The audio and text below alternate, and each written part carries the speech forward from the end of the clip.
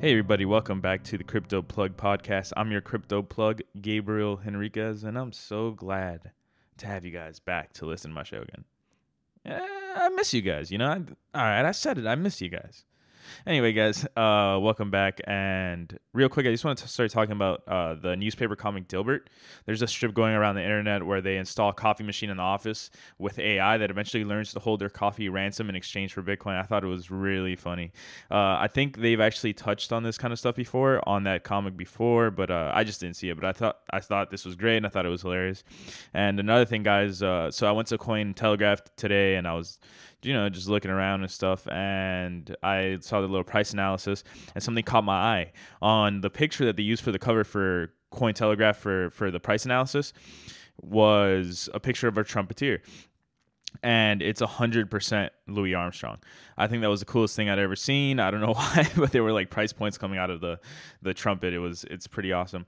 But real quick, guys, while we're still talking, before I dive in, I just want to let you guys know that my next show will be on Friday next week, so you guys can look forward to that. And I know like the scheduling keeps changing, I really do, but yeah, guys, I'm going to school, and I've got a few other projects I'm working on, and I only have time to do this once a week unless I can get some kind of help, I guess, with the show, because it's a lot of work.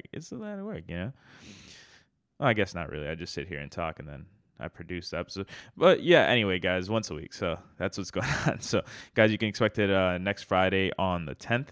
And yeah, guys, let's dive right in to the markets. So looking at the markets, Bitcoin is down about 2% from yesterday. It's below 7,500, sitting at about 7,418 right now. Ethereum is sitting at about 417. People are hoping that Bitcoin doesn't go below 7,000. They hope it's a support point at that level. We're saying the same thing about 7,500, the resistance level and stuff, and it's skyrocketed, I guess, relatively skyrocketed to about $8,500 last week. That was great, but now we're back at 7,400, so that's what is going on. Ripple is sitting at about 43 cents. Bitcoin Cash sitting at 717.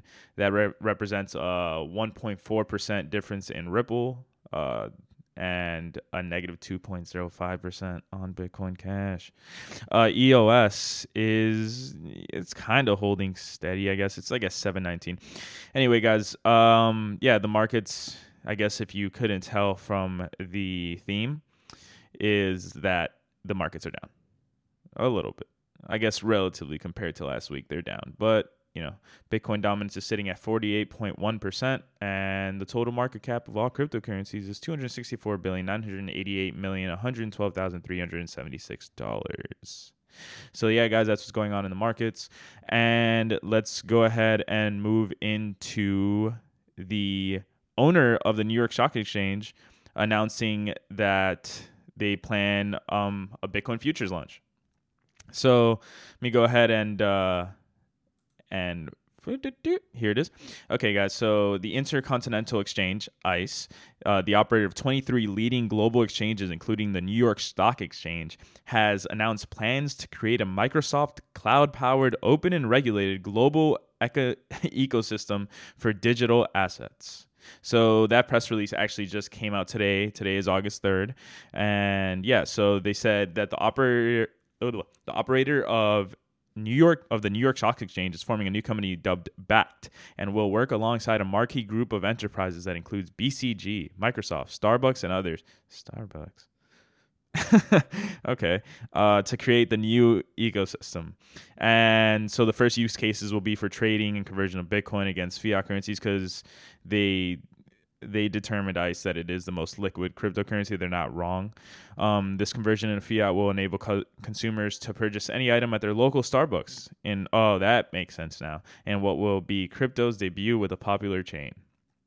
So it's funny because Mike Novogratz last week said basically that a trusted name custodian such as a Japanese bank or HSBC or ICE, or Goldman Sachs is what would ultimately allow institutional investors to feel comfortable.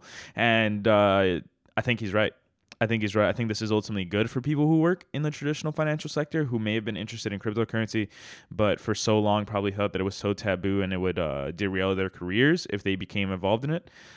And now they have a familiar financial institution to basically like associate with trading Bitcoin and Bitcoin futures and just understanding the way that cryptocurrency works. Now they have a familiar financial institution, which is ICE, which owns the New York Stock Exchange and 23 other global exchanges.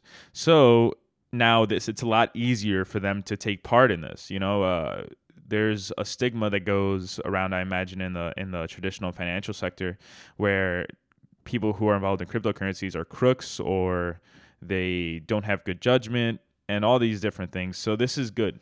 This is what mass adoption looks like when it begins to take hold. This is good, guys. Anyway, guys, moving on to the next.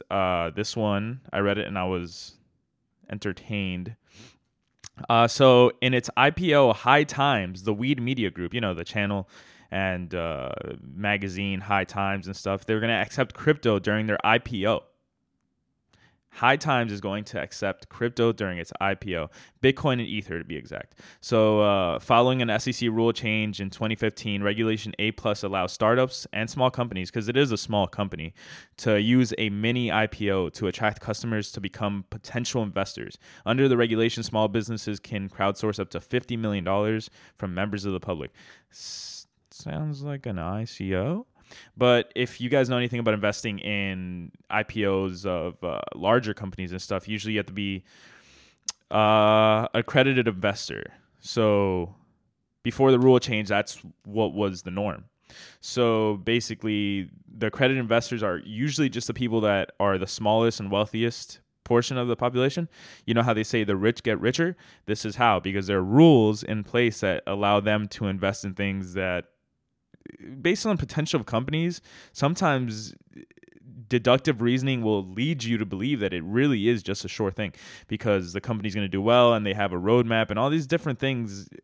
Basically, like, if these guys are getting involved with a company and become investors, the accredited investors, I'm using air quotes here, which are the smallest and wealthiest portion of the population, as I said earlier, if they're getting involved in this, it's usually a fairly sure thing. And so now investors can come from the public up to $50 million. So if you invest before they reach that $50 million threshold, if they do reach it, then you are actively investing in the company. I imagine after they reach $50 million, you can't invest anymore because obviously it states it right there in the rule. This is from the SEC, by the way. So it's called Regulation A+. So investors will be able to purchase shares in High Times for $11, a price the organization claims is a 10% discount on the strike price when it becomes listed on the NASDAQ later this year. So, yeah. Cryptocurrencies have actually, they play a pretty integral part in the cannabis industry as far as taking money. If you know anything about the cannabis industry, you know that they can't really work with banks because banks will not take their deposits, will not let them freely move money, and use their liquid assets because they think that by allowing a client who engages in the sale of cannabis, they are associating themselves with somebody breaking federal crime, which is the truth because literally, marijuana is federally illegal.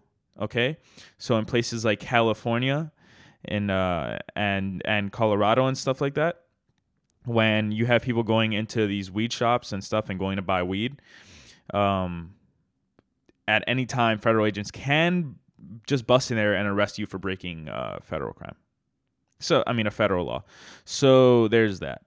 But basically, so the banks don't want to be associated with these people, so they don't take their deposits, or they don't let them withdraw money, or sometimes they just close their accounts because they don't want to be associated with these people. So basically, cryptocurrencies have been a tonic to the U.S. cannabis industry's banking woes, and there's like state initiatives that made marijuana usage legal in a number of states, federally, basically the same thing I told you, still federally illegal, and customers want to pay with cards when they go to these dispensaries, but they're confined to only accepting cash, the dispensaries, because it's really the only way that they can have liquid assets to move around because they can't use a bank. So they have to keep it all cash. So you can imagine what that is like, having all that money and then imagining the people who have, malevolent and nefarious intentions and stuff. They're going to come and rob you. I don't know if any of you guys have ever carried around money before, but a lot of money like that, there's always somebody watching. Okay. So that basically this federal law is putting legitimate business owners in jeopardy. And crypto has made it easier for them to store their money basically in the same way that they would with a bank, but basically just, not having to carry around cash all the time. And in this way, if they accept crypto, it's a little bit better. Obviously, we haven't reached the point where everybody is using crypto where it's going to solve this problem, but people want to pay with their cards. But yeah, so that's basically how that works. The cryptocurrencies have always kind of helped the cannabis industry, and one of the people one of the cryptocurrencies that's leading the way is Dash. I don't know if you guys have heard of them, but they're actually one of the biggest benefactors of the cannabis industry, and they help them circumvent a lot of these financial issues and liquidity issues and stuff like that. So if you're interested in hearing more about this, then just go ahead and just kind of research cryptocurrency and cannabis. You'll read a lot about it. I wrote an article on Steemit, so if you guys want to check that out, that's at Rico Rolla. You can check it out. I wrote an article about cannabis and cryptocurrency about a year and a half ago, I think. I was on my second deployment.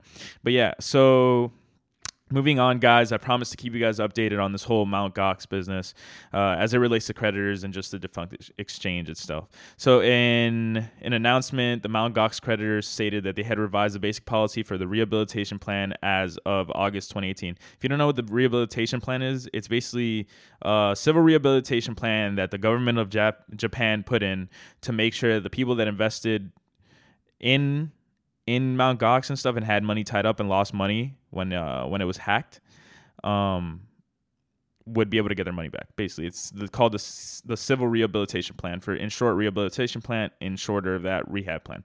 So yeah, so basically they revised the basic policy for the rehab plan as of August 1st in compliance with comments on the previous version of the policy, including from a group of Mt. Gox legal creditors.